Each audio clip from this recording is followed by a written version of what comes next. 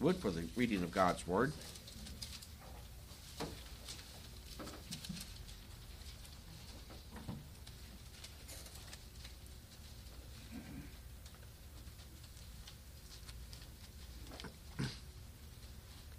The hand of the Lord was upon me, and carried me out in the spirit of the Lord, and set me down in the midst of the valley which was full of bones, and caused me to pass by them round about. And behold, there were very many in the open valley, and lo, they were very dry. And he said unto me, Son of man, can these bones live? And I answered, O Lord God, thou knowest. And he said unto me, Prophesy upon these bones, and say unto them, O ye dry bones, hear the word of the Lord. Thus saith the Lord God unto these bones, Behold, I will cause breath to enter into you, and ye shall live. And I will lay sinews upon you, and will bring up flesh upon you, and cover you with skin, and put breath in you, and ye shall live, and ye shall know that I am the Lord. Thank you, and you may be seated. All right, it is good to see everybody out this morning.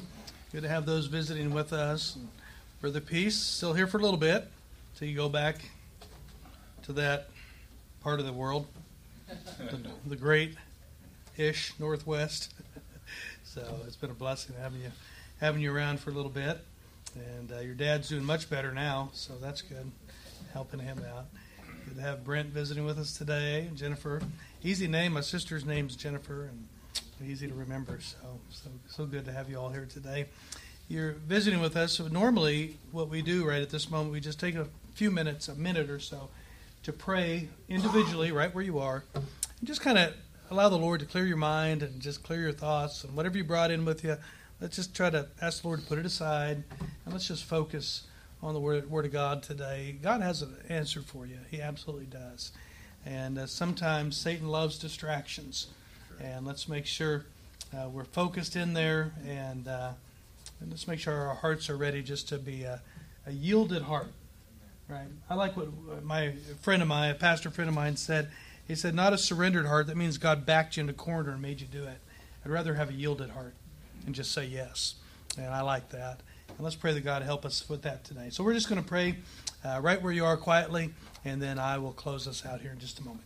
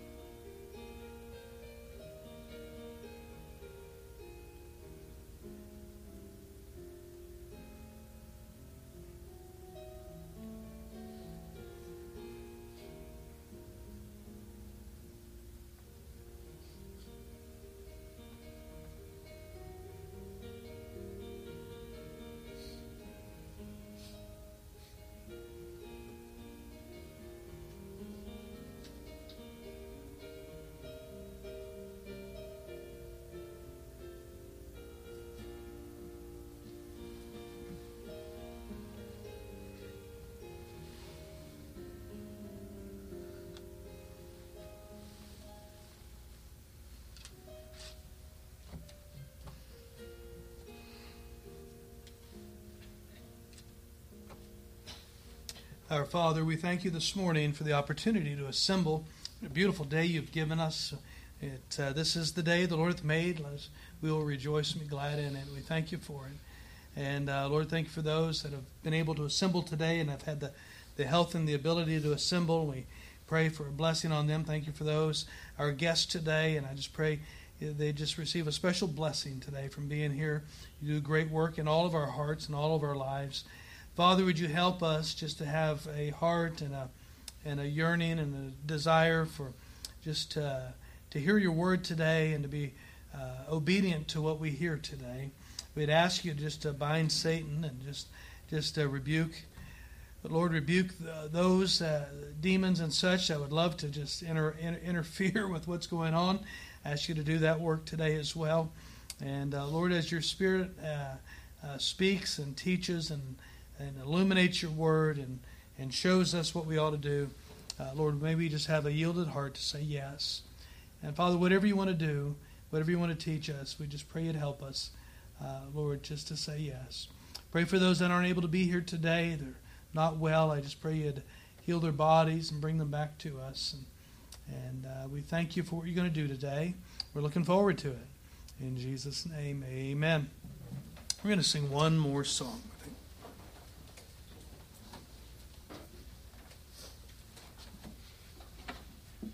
Let's stand one more time before the pastor comes. Or go hymnals and turn to page 94. Page 94. And let's sing all verses.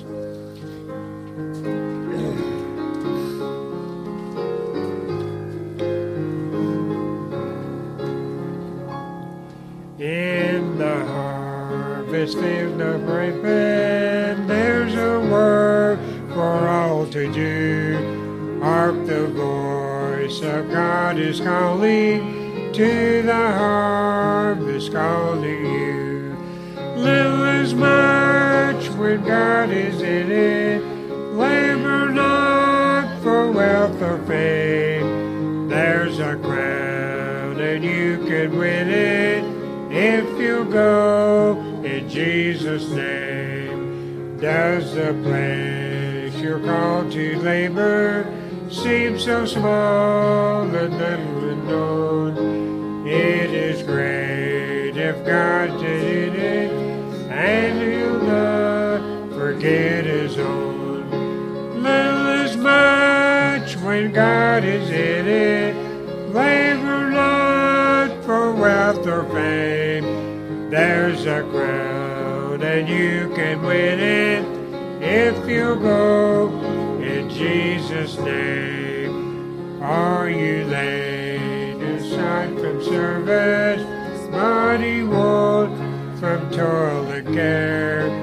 You can still be in the battle, in the sacred place of prayer. Little is much when God is in it. Labor not for wealth or fame. There's a crown and you can win it if you go in Jesus' name. When the conflict here is ended and our race on earth is run, he will say, if we are faithful, welcome home, my child, well done. Little is much when God is in it. Labor not for wealth or fame. There's a crown and you can win it if you go in Jesus' name. Thank you. You may be seated, Pastor.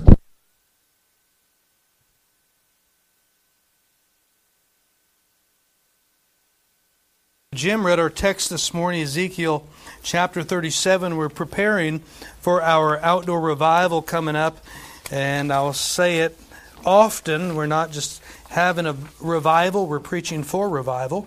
Big difference, and we're looking forward to that. The week of August 14th, put it on your calendar. We've been announcing it.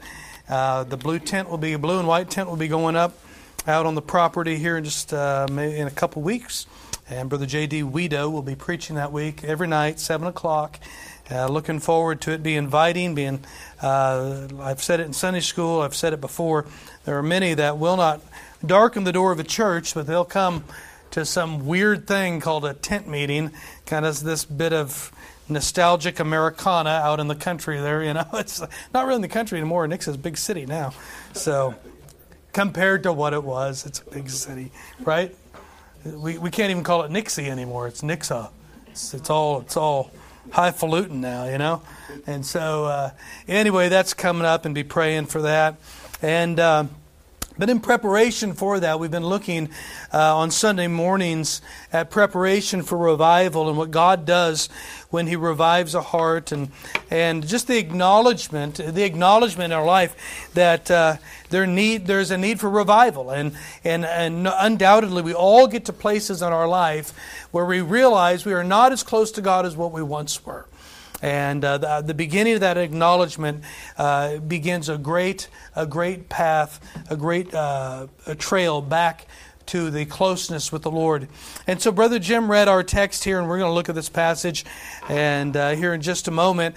But by way of introduction, I was reminded while studying this and studying the history of Israel and where they were at this point in time. I'm reminded of the work by Edward Gibbon, The Rise and Fall of the Roman Empire, first published, one of the first volumes published, I believe, in 1787, something like that. He published this work, and he gave about 5 bullet points of the reasons for the fall of the Roman Empire, and some have worded it different ways, some have said it different ways, and but I guess if you could summarize the 5 reasons that he gave would really go in this order. Number 1, he said in the Roman Empire, we would call it this way, say it this way, an increase in divorce and remarriage. Number 2, higher and higher taxes. Number 3, this craze for pleasure, and boy, does that sound familiar.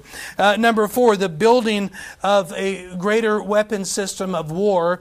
And number 5, the decay of religion. Funny enough, Gibbon was very anti-Christian and was not very fond of Christians whatsoever.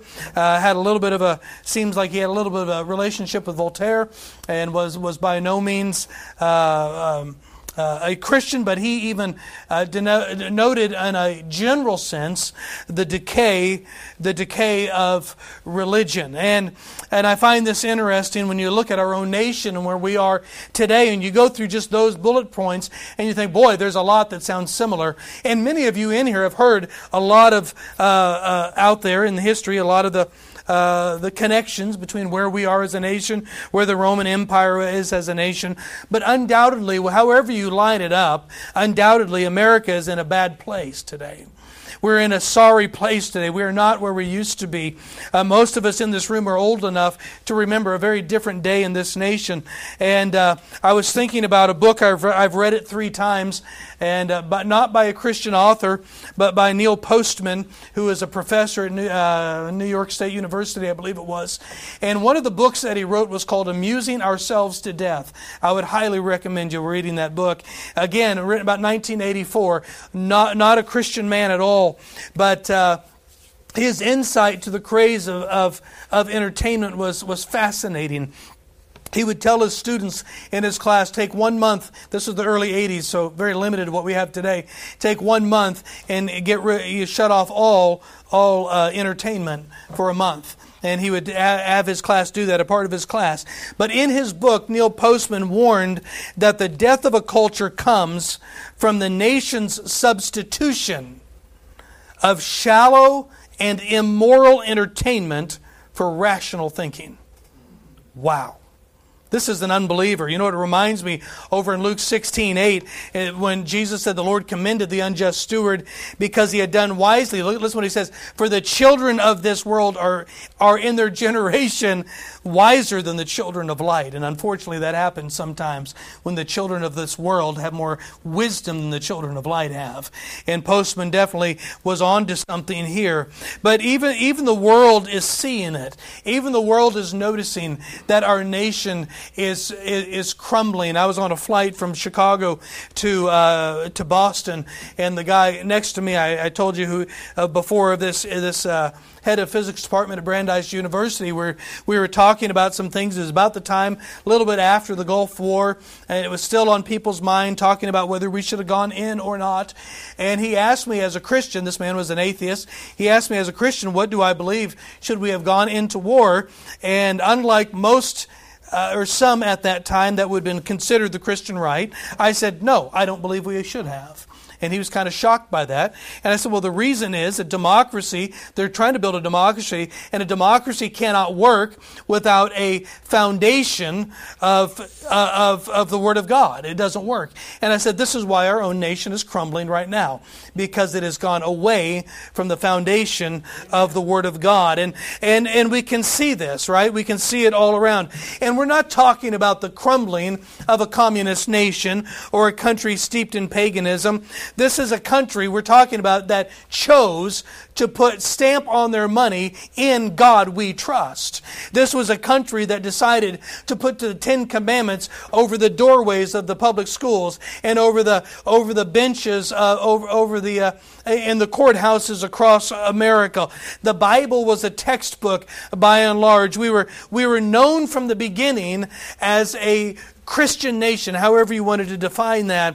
And then we come to the place in June of 2006 when President Obama himself said, "Whatever we once were," and I think that's pretty interesting beginning of the statement. He said, "Whatever we once were, we are no longer a Christian nation." Now, people will say, "No, he said just." No, the word just was in the text. He didn't say just. We are no longer just a Christian nation. He said we are no longer a Christian nation. He said we're also a Jewish nation, a Muslim nation, a Buddhist nation, a Hindu nation, and a nation of non-believers, which has always been the case. Outside of the Massachusetts Bay Colony, it has always been the case, starting with Rhode Island. Brother Chris, aren't you happy about that? Religious freedom. And I'm telling you, it has always been the case. But we look at this and we say, how did we get where we are today? If the U.S. was a Christian nation, wait, let me ask you this. If the U.S. was a Christian nation, how could it get to where it is today without Christians being the culprit? We had the courts, we had the governors, we had the presidents, we had the senators, we had the congressmen. Right? How did we get here? Here's a bigger question. This is the question we ask today. Is there hope? Ready for a great answer on an early Sunday afternoon? Is there hope for America? Probably not. But is there hope for you and I? Yes. Absolutely. Absolutely. And this is the text this morning that we're going to look at. And the title of the message this morning, how is it that dead bones can live again? What a question that is. And I want to look at this. I want you to show you this. Israel's condition when we get to Ezekiel chapter 37. They have fallen into idolatry, kind of like the United States of America. We are definitely a post-Christian, post-modern nation today. And Israel was at that same place. Israel's problem began really only about a generation, let me say it this way, 2 generations after Joshua had died. The Bible told us that generation served God after Joshua, and the generation after served God. But I tell you, you get 2 generations later, you get into the time of the judges, and what a mess. They could not stay on track. You see the 5-fold cycle throughout the book of Judges, which illustrated Israel. It was sin, and then servitude, and then supplication, and then salvation, and then silence. And that happened over and over and over again. But the sad thing is how the book of Judges ends with this famous phrase, and they did that. There was no king in the land, and they did that which was right in their own eyes. And this is where we are today, right? If it feels good, do it. You are your own person. You have the champion within you. You do whatever you want to do, and you are your destiny. You follow your heart, blah, blah, blah, blah. It's all out there everywhere, isn't it? And it's the idolatry. This is exactly where Israel was. And so God allows the kings to come on, and for a little while, the kings helped to keep them on track. At least with Saul, the idolatry was limited, although he was a mess. But then you had David, and I tell you, Israel was at its utter pinnacle under David. And then Solomon came along, and of course Solomon himself was the one who introduced the idolatry in such a way into Israel. I'll tell you, it's one thing when the people are doing it. It's a whole other thing when those who are supposed to be occupying a seat of righteousness bring in the idolatry. And this is what Solomon had done. He had began offering incense to Ashtaroth and to Chemosh. And from the time of Solomon, things are going to degenerate all the way down to the dispersion that we're at here in Ezekiel chapter 37. After Solomon died, his son Rehoboam took over. And you know what happened there? The kingdom divided. The kingdom divided into the northern kingdom, which was Israel, the southern kingdom, which was Judah, 10 tribes to the north, 2 tribes to the south. And it was only Judah that had a few good kings. 6, maybe 7 if you want to count Uzziah. Some don't count Uzziah. But so you'd say 6 or 7. But watch this. Israel had 0 good kings. They were all pagans. They were all idolaters. They were all a mess. And idolatry in Israel is absolutely rampant. Not only the citizens following other gods, but the leaders are as well. Hezekiah's own father, Ahaz, offered probably his older brother to pass through the fires unto Molech. Some people surmise it might have been some of Hezekiah's zeal to hate the idolatry, knowing that his own brother went through the fires to Molech by his father. And I tell you what though, listen friend, when our own Supreme Court put the issue of abortion back to the states, how many governors ran out to tell those other states, hey, you can come to our state and kill your babies, it'll be okay. We'll let you come. Starbucks says, hey, we'll pay for you if you need to go to another state. We'll go ahead and pay for you. Makes their coffee not taste so good, does it? Yeah. I'm telling you, the people were running out. We look at Molech and say, how could somebody throw a baby into the fire? They said the drums would beat nonstop to cover up the screams of the children dying. I'm telling you, friend, they muffle them today in the doctor's offices when they're tearing them limb from limb. We are no different, friend. We are probably in a worse place because we make it sterile and look this facade of something medical when it's just a wicked butchery going on around us today. Israel has turned in our text into a pagan worshiping nation, but I'm telling you, it's not too far off from where we are today. And we saw here God's warnings. God began to warn Israel. He sent prophets, guys like, these might sound familiar, like Elijah, Elisha, right? Amos, Obadiah, Hosea, Joel, right? Micah, Zephaniah, Habakkuk. These were prophets that warned Israel before they ever went into captivity. God was sending them to warn them. Actually, He warned them for over 200 years. If you want to get real technical, about 800 years, God was warning Israel. But the prophets were rejected over and over again. Jesus Himself said in Matthew 23, O Jerusalem, Jerusalem, thou that killest the prophets and stonest them which are sent unto thee, how often would I have gathered thy children together, even as a hen gathereth her chickens under her wings, and ye would not. Yeah. You don't think America has had preachers all over the nation? You don't think the gospel has gone out all over this nation? The invent of radio and preachers began to get on radio. It was just the anniversary of the death of Oliver B. Green just a couple of days ago. Started the gospel hour, and then I think Curtis Hudson had the Bright Spot hour, and then, or was that was somebody else had the Bright Spot hour? But I tell you, there was just a slew of good men that were all over the radio. You could have heard B.R. Lakin and Oliver B. Green and Roloff, and all of these guys were all over the radio, preaching the gospel all throughout the nation, going out all corners of the world. The gospel was going out on radio. It was going out in pulpits that were hot with the Word of God. It was going out everywhere. But as Jesus said, right, what did they do? They just killed the prophets. They didn't want them. They didn't want them. Can I remind you of this, though, in the life of Israel? God is a long-suffering God. For year after year after year after year, God sent them prophets to warn them, to say, come back to me, it's okay, I'll take you back, come back. And what a beautiful illustration alone in the book of Hosea, as somebody that was shunned, a wife that walked away from a relationship, and the picture of God, that of Hosea going back to buy her back off that auction block and taking her home and loving her as his wife. What a wonderful picture we have there. Oh, God was warning Israel, warning them. But warnings end. Warnings end. Galatians 6:7, you know what it says. Be not deceived. God is not mocked. For whatsoever man soweth, that shall he also reap. And in 732 BC, the Assyrians came down into the northern kingdom of Israel and took them away. A little bit over 130 years later, 596 BC, Babylon came in and took Judah, the southern kingdom, and took them away into captivity. Warnings come to an end. I don't know where you are this morning.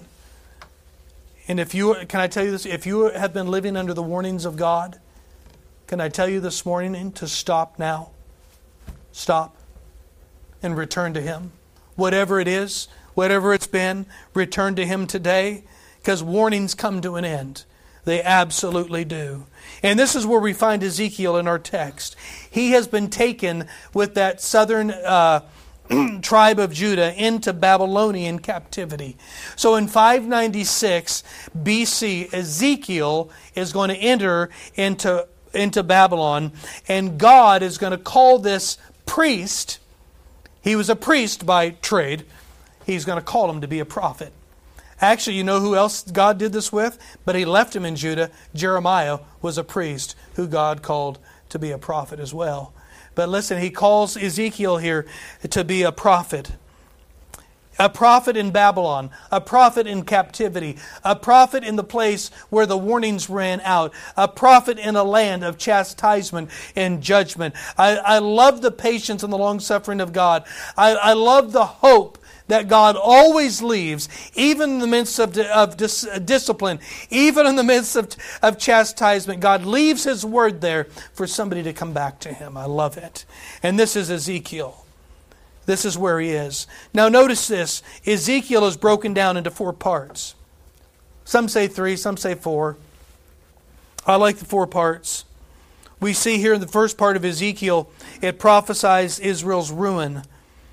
The second part of Ezekiel prophesies the retribution to all the nations around Israel that helped them in their idolatry. Thirdly, we see a provision for repentance. And then fourthly, there are the prophecies of restoration. Prophecies of restoration. Ezekiel, from what I can tell, will spend 70 years in Babylon. He is suffering for the sins of his nation as well. And Israel is reaping what they have sown.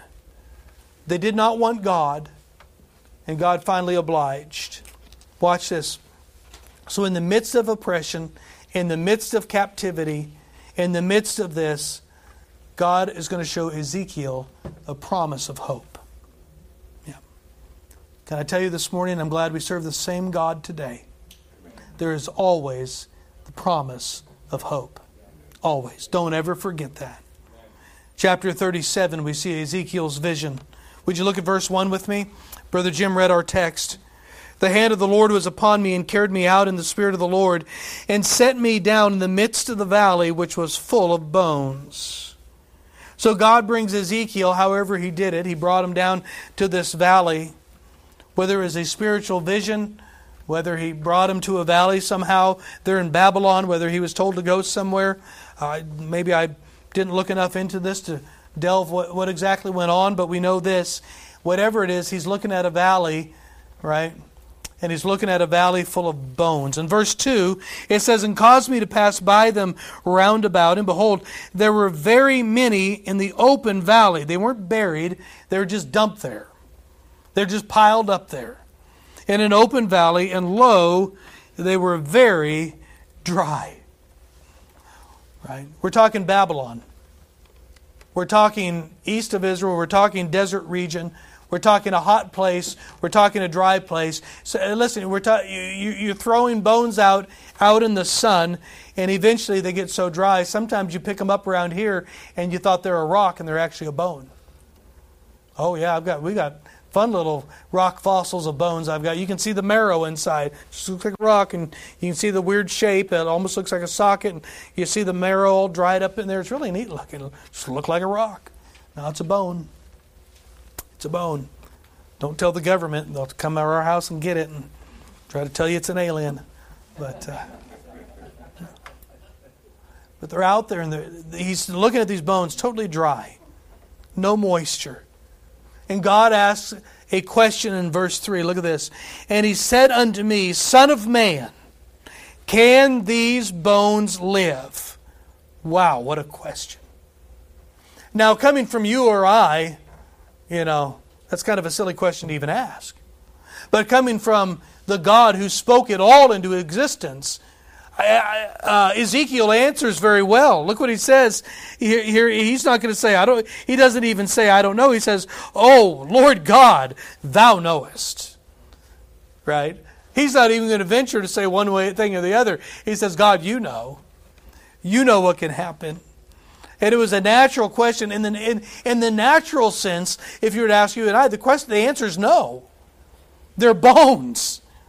Right? Everything's gone. It's dead. Now don't forget this. These bones are a picture of Israel's spiritual condition. God has given us a picture of Israel's life right now. Their spiritual condition is like bones spread out in a valley, out in the desert, dry, without any moisture in them. There is no life. There is nothing to give any... I'm telling you, there's more proof for life on Mars than there is in these bones. That's what God's saying. And through verses 4 through 10, we're going to see here God's prophecy. Ezekiel's vision is this valley of dry bones. But notice God's prophecy in verse 4 through 10. So God tells Ezekiel what to prophesy to these bones. Look at verse 4. And again, he said unto me, prophesy unto these bones, and say unto them, O ye dry bones, hear the word of the Lord. So there's a couple neat little things you catch here. You kind of get a little idea what prophecy really is. There's a lot of stuff out there that says what prophecy is. So-and-so prophesies, and somebody jumps up and says, the Lord said, right? And you don't know if that's really what went on. You see what prophecy here is just saying what God said. Prophecy is speaking for God. Watch, not saying your own words, but saying what God said. That's prophecy. This word came from God to Ezekiel directly to him personally. It was written down later, but it came to him directly from God. But I like what Peter said in 2 Peter 1:19 before we get too deep into this. Peter had just come down from the Mount of Transfiguration. He had just said, hey, this is great that we're up here. Moses, Elijah, Jesus, let's build everybody a temple, right? Let's build everybody somebody. Let's build all three of y'all a temple. And, that wasn't what Jesus wanted to do. And he watched Jesus. He watched him ascend and transfigured before him. And it was from here that Peter came down in 2 Peter 1:19. And he said this, that we have a more sure word of prophecy. He said, no, I saw Jesus transfigure in front of me and be taken up into heaven. I saw Moses. I saw Elijah. I saw all these wonderful, great things. But I'm telling you, Peter says, we have even a more sure word of prophecy than some great vision or some great miracle in front of me. He says, we got the word of God. Notice this in verses 20 and 21. Peter says, knowing this first... This is the same context, 1 Peter 1:19. Now listen to verse 20. He says, knowing this first, that no prophecy of the Scripture is of any private interpretation. For the prophecy came not in old time by the will of man, but by the men of God. But men of God spake as they were moved by the Holy Ghost. I tell you what, listen, we have a more sure word of prophecy. Can I tell you what? I don't need anybody to get up and start blabbering what God said. I've got it right here. It's right there. You know what else I have? Indwelling Holy Spirit to teach me and guide me into all truth. And you have it too if you're in Christ this morning. We have a more sure word of prophecy. I love this. Somebody said that God thought so much of us that He decided to write it down. He wanted us to know so much. He was so desirous that we understood what He wanted from us and what He thought about us. He went ahead and wrote it down. He didn't leave it to somebody else to tell you what He said, right? So God's going to have Ezekiel preach the Word of God to these dry bones. He's going to preach the Word of God. Yeah. Can I tell you this morning, the preaching is where our hope still is today?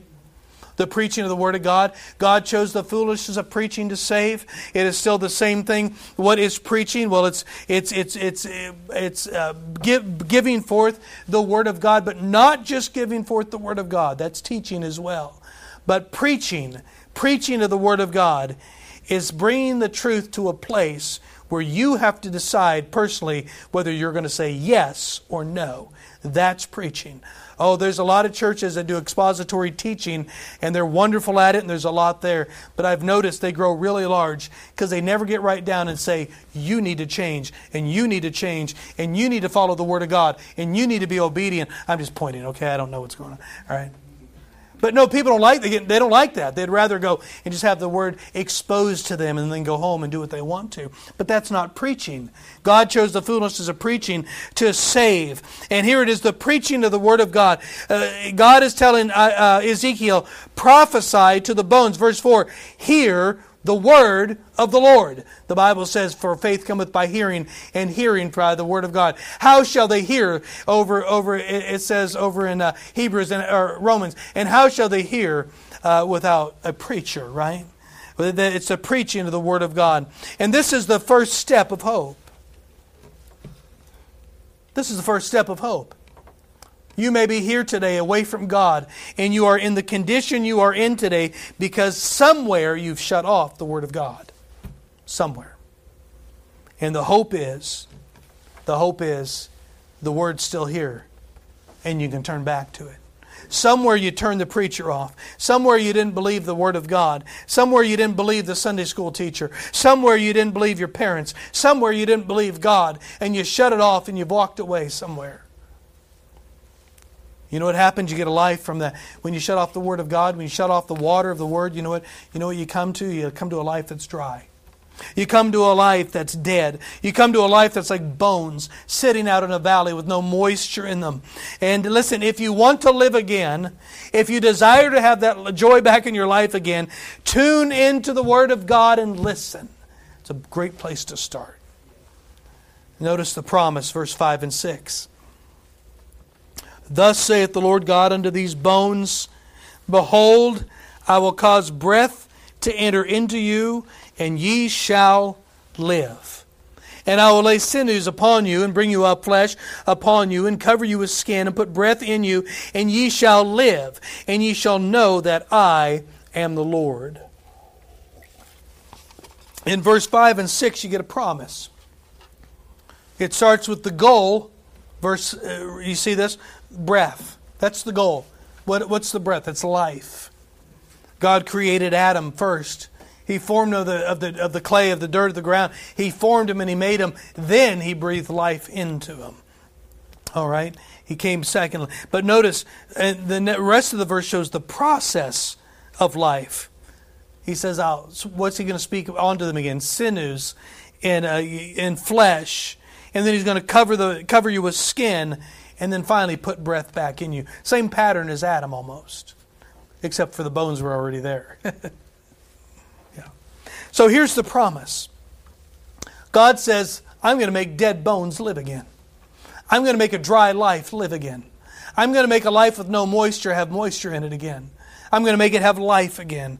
And so Ezekiel prophesies exactly what God tells him to do. And I like this. I was telling my wife this morning, sadly, the only thing many Christians know about this event in Ezekiel is the silly song that goes with it. How many started singing about the song about the dry bones? And, I heard it on the way to church. And I'm like, that's not the point. Of course, I'm like, but this is a real event in the life of Israel, in the life of Ezekiel, and the working of God through one of His prophets. This really happened, and this is a wonderful thing for us. We've got to be careful. Sometimes with these songs, they make a caricature out of the Word of God. They can make it just a fun kids thing, and you got David and Goliath and all of these things. It's like, man, that dude stepped on top of Goliath and hacked his head off, and blood was going everywhere, and he carried his head around for a few days, and it was gruesome. It was awesome. I liked it. I don't know, but anyway. But it really happened, right? Sad to say, I think a lot of those kids, I guess it'd be in my era, that grew up 40 years ago and 30, 40 years ago or more in a junior church setting, right? And all their fun now of churches that are just a bunch of fun. A bunch of kids' stories, a bunch of kids' songs. No depth of theology. Thankful for those that aren't like that. But this is a serious thing going on here. Ezekiel prophesies and says exactly what God said. Ezekiel stood up to these dead bones and spoke, "Thus saith the Lord." Yeah. Look at verse 7. "So I prophesied as I was commanded." I like that. That's what I'm supposed to do. That's what you're supposed to do as an ambassador for Christ, out in the job place, out in the workplace, out in the neighborhood, out in the grocery store. Just speak what thus saith the Lord. Yeah. He prophesied as I was commanded. And notice here in verse 7, and as I prophesied, there was a noise, and behold, a shaking, and the bones came together, bone to his bone. I like that. They were in the right order. The femur wasn't hanging out of the shoulder. That would have been weird, right? Your pastor's wife was trying to figure out how the bones went this morning, and we had, I don't know what it was, you had a leg coming out of a backbone or something. It was weird. I said, that thing is going nowhere, because it was just, yeah. I love how specific God is. Don't you love this? Bone to his bone. They were connected in the right order. Verse 8, it was a complete body here without breath. And when I behold, lo, the sinews and the flesh came upon them, and the skin covered them above, but there was no breath in them. And here's verse 9. Then said he unto me, prophesy unto the winds, prophesy, Son of man, and say to the wind, thus saith the Lord God, come from the four winds. What is that? From the north, the south, the east, and the west. The four corners, not the flat earth corners. The four corners, the compass of the world, north, south, east, and west. Command the wind. And Ezekiel obeys again. And the Bible says they lived. Verse 10. They stood upon their feet. And so much so it says it was an exceeding great army. What a miracle. What a picture. Can these bones live again? God says, yes, they can.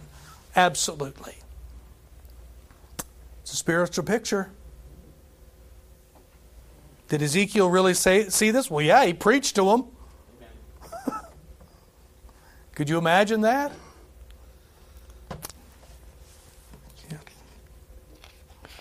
I want you to see verses 11 through 14. God's performance. Notice the explanation in verse 11. Then he said unto me, Son of man, these bones are the whole house of Israel. Behold, they say, our bones are dried. Our hope is lost. We are cut off for our parts. We're just a pile of bones. Right? Listen, if your bones are all out of joint, you're not going very far. Yeah. Our bones are dry. Our hope is lost. Our life is so disjointed that we're living in defeat. This is where Israel is. But would you notice the hope in verses 12 through 14? Look what he says. Therefore prophesy and say unto them, thus saith the Lord God, behold, O my people. I don't want to pass over that word "oh." Simple word. Sometimes spelled O, sometimes O-H. I'm telling you, I think it is one of the most powerful indications of the expression of the heart. You can say, well, that's great, or you can say, oh, that was great. Look what God says. Oh, my people. Don't ever miss the heart of God for His people. Whatever condition you're in today, however far away you are from the Lord today, however you think you've royally messed up today, God says, oh, my people. I will open your graves. What a promise. And cause you to come up out of your graves, and bring you into the land of Israel. And ye shall know that I am the Lord when I have opened your graves, O my people, and brought you up out of your graves, and shall put my spirit in you, and ye shall live, and shall place you in your own land. Then shall ye know that I, the Lord, have spoken it, and performed it, saith the Lord. Did you see what he said here? It's verse 12, you see the return to life. Here again in verse 12, you see the return to the land. And then in verse 13 and 14, God says a return to me. A return to life. A return to land, what is that? The will of God. And a return to me. What is that? A return to a relationship. I love that. He said, return to me. He says, you're going to know that I'm the Lord. You're going to know that it was that I have spoken. Jesus says, my sheep hear my voice and they follow me. I tell you, you get away from God and you don't hear the voice of God like you used to. You read your Bible and it's dry. There's nothing there. God says, when you return to me, you'll hear my voice again. And watch, and you're going to know that I am the one who's done it. There's nothing worse in a believer's life that attributes great things in their life to the world, the flesh, or the devil, rather than to God. Listen, when you get away from God, you'll begin to realize you're attributing more to this life and to yourself than you are to the one who gave you the very breath to get up every morning. Yeah. Israel walked away from God, yes. But God went after Israel. Man, I love that. Can I tell you something here? Ezekiel 37 is not creation, it's revival. The bones were there. They had existed at one time. The bodies all were existing at one time, but they died. Yeah. It's revival. And this is where Israel was. And this is where much of American Christianity is today. They're being entertained by the rock and roll. They're being entertained by the smoke and the lights. They're being entertained by the tickling of the ears of the so-called preachers that are just very, very gifted communicators and very good at self-help type of people with some Bible thrown into it. Never get into the depth of the Word of God. Why? Because messages like this separate and divide. People don't like it. Yeah. This is where we are today. And so many believers have bought into the lie of the world. And they're living lives of activity, but they're dead spiritually. No, they haven't lost their salvation. That's not what I'm saying. It's not possible.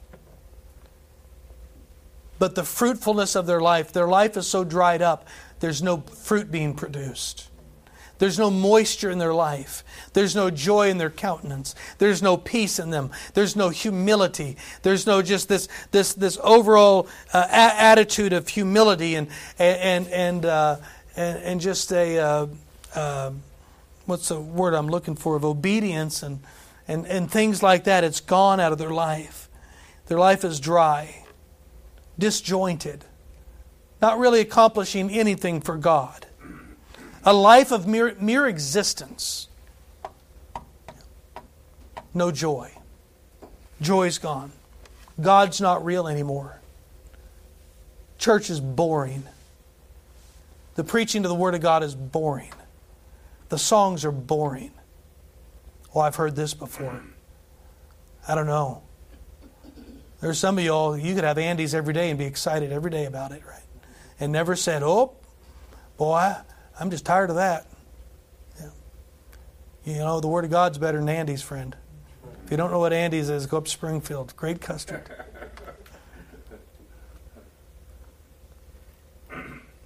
But you're dry and the Word of God is boring to you. Can I tell you this morning? You may be going through the motions. Can I tell you, though, there's hope? There is hope. What do you do? Well, what do we have outlined here in Ezekiel? Return to the Word of God. It's simple. Just return to the Word of God. Watch. Stop doing what the world says and start doing what God says. Just that simple. It's so easy. Yeah. And then there's a promise. God gave Israel a promise. He gave them hope. He gave them a promise, and we have one today. Isaiah 57:15. Let me read it for you. For thus saith the high and lofty one, that inhabiteth eternity, whose name is holy. He said, I dwell in the high and holy place with him also that is of a contrite and humble spirit, to revive the spirit of the humble, and to revive the heart of the contrite ones. God is in the business of revival. James 4:8 through 10 God says this through James. The Holy Spirit of God said, draw nigh unto God, and He will draw nigh unto you. You make the move this morning, and He'll make His move. You go to Him and He'll come to you. Absolutely. Cleanse your hands, He says, ye sinners. Purify your hearts, ye double-minded. Be afflicted and mourn and weep. Let your laughter be turned to mourning and your joy to heaviness. Humble yourselves in the sight of the Lord, and He shall lift you up. We saw it when Israel with Samuel, when they began to have a heart again for the things of God. And all Samuel said, he preached to them the Word of God. He said, give up your idols and begin to follow God again. We see it in Nehemiah when they came and they wanted the Word of God again. And they began to read the Word of God and began to obey the Word of God. And joy and gladness came to them. And then mourning came, and mourning, mourning came into their life. And they began to repent of what was in their life. And they got back into the will of God. I'm telling you, it is the same pattern in every case, no matter where you are in life. You hear the Word of God, you return to the Word of God, you obey the Word of God, you make your move, God makes His move, and I'm telling you, based upon the Word of God, the joy will come back, the life will come back, the moisture in your life and the water, it'll all come back to your life. There is hope today if you're away from God. Listen, you can have revival regardless of what your nation's doing, regardless of what goes on in America, regardless of how bad, regardless if there's no hope for America. Listen, there's hope for you and I to be back in a right place with God. Absolutely. Does your life feel dry this morning? Does your life feel out of kilter and disjointed? Like it just doesn't make sense? Yeah. You want your life back? Do you remember the freedom and the joy when you first got saved? Yeah. You remember that? It was just your world. It was all of your world. It just made you happy. Happy, happy, happy. What do? Well, just repent. What does that mean? Agree with God. Yeah. Lord, you're right. I'm wrong. You said this, and I thought I could skirt by it. Can't. Here's what I figured out again. You're right. I'm wrong. Just repent. Return. Return to Him. How do you return? Well, whatever you put out of your life that God wanted in your life, put it back in your life. Just obedience. Obedience. And then follow Him. Just stay there. Don't get off again. Your life in Christ, it can live again. It can live again. And I've said it before, I'll say it again. This city, this town needs you to be in a place of closeness to God. You need to be revived. The city needs it. The state needs us to be this way. Our country needs us. If we're away from God, I'm telling you, if we've shifted at all, those people around us who need the gospel need us to be alive and on fire and fervent for the things of God. Friend, I don't know how much more proof we could have watching our nation crumble. I don't know how much more proof we could have that the Word of God's true. We're watching it in real time. Yeah.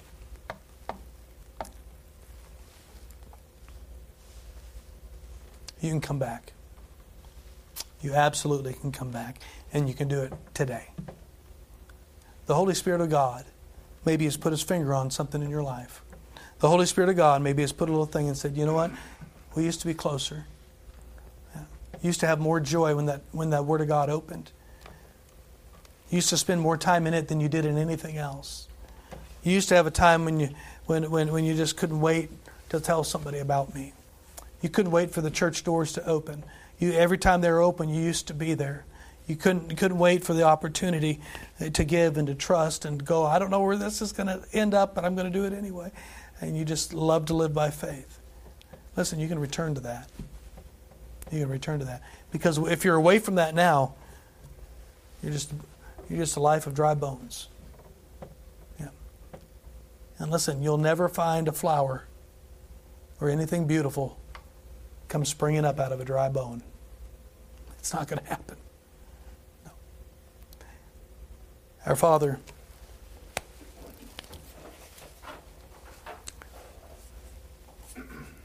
our nation definitely needs revival. But Lord, you said judgment begins in the house of God. And we need to deal in our own personal lives. And of course we know not everybody in this room and not everybody watching online is in a place of just away from you and rebellion and sin. We know that. We know that. There's some undoubtedly in this room that are closer to you today than they ever have been. And what a joy that is. And they know the joy of being close to you, and they know the misery of being away in times in their life as well. We've all done that. But I want to focus on those that maybe have slipped away a little bit. And Lord, they need some hope this morning. And the hope is right here. It's in what you said. And you said, Father, you have said that if we get away, we can come back. And I pray by your Holy Spirit that if anybody's in that place today, that they come to a place of repentance and acknowledgement that they've drifted away. And Lord, that they come to renew again in their life a place of obedience and returning to you and living their life in Christ on a daily basis. Would you do that today? There could be somebody watching or somebody here that's never been born again. Father, we pray that Holy Spirit would draw them even now, that today they'd come to Christ before it's too late. We ask these things in Jesus' name. Amen. Would you stand with me, please? The instrument's going to play. It's time of invitation. However the Lord has spoken to you this morning, would you respond to Him right where you are? You have a chair. We don't have an altar up here, but you got a chair. Right where you are, you can make a place to get alone with God. Maybe in your life today you may need to acknowledge, I'm not as close as I used to be. With heads bowed, eyes, I don't want anybody looking around. Would anybody be honest enough with God and with themselves to raise a hand and say, you know what? It's true. There's been a time in my life when I've been closer to God than I am today. Anybody like that? Amen. Anybody else? Could raise a hand and say, I know it. I know. There's been a time when I've been closer to God than I am today. Yes.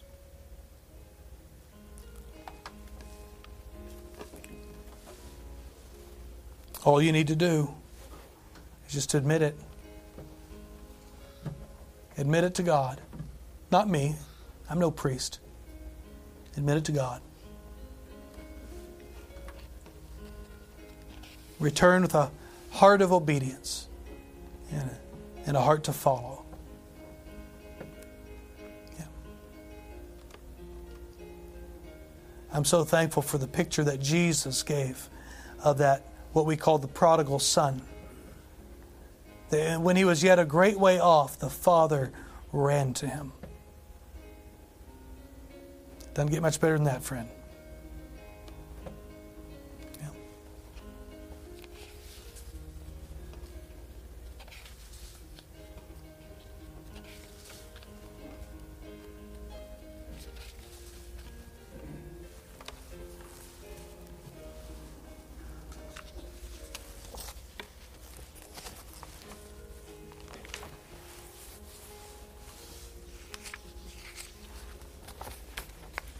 See, it's a heart issue, friend. It's a heart issue. When the heart gets right, the obedience will come right into place. Yeah. If you start the checklist first without getting the heart right, you're just in a bunch of religious bondage. Yeah.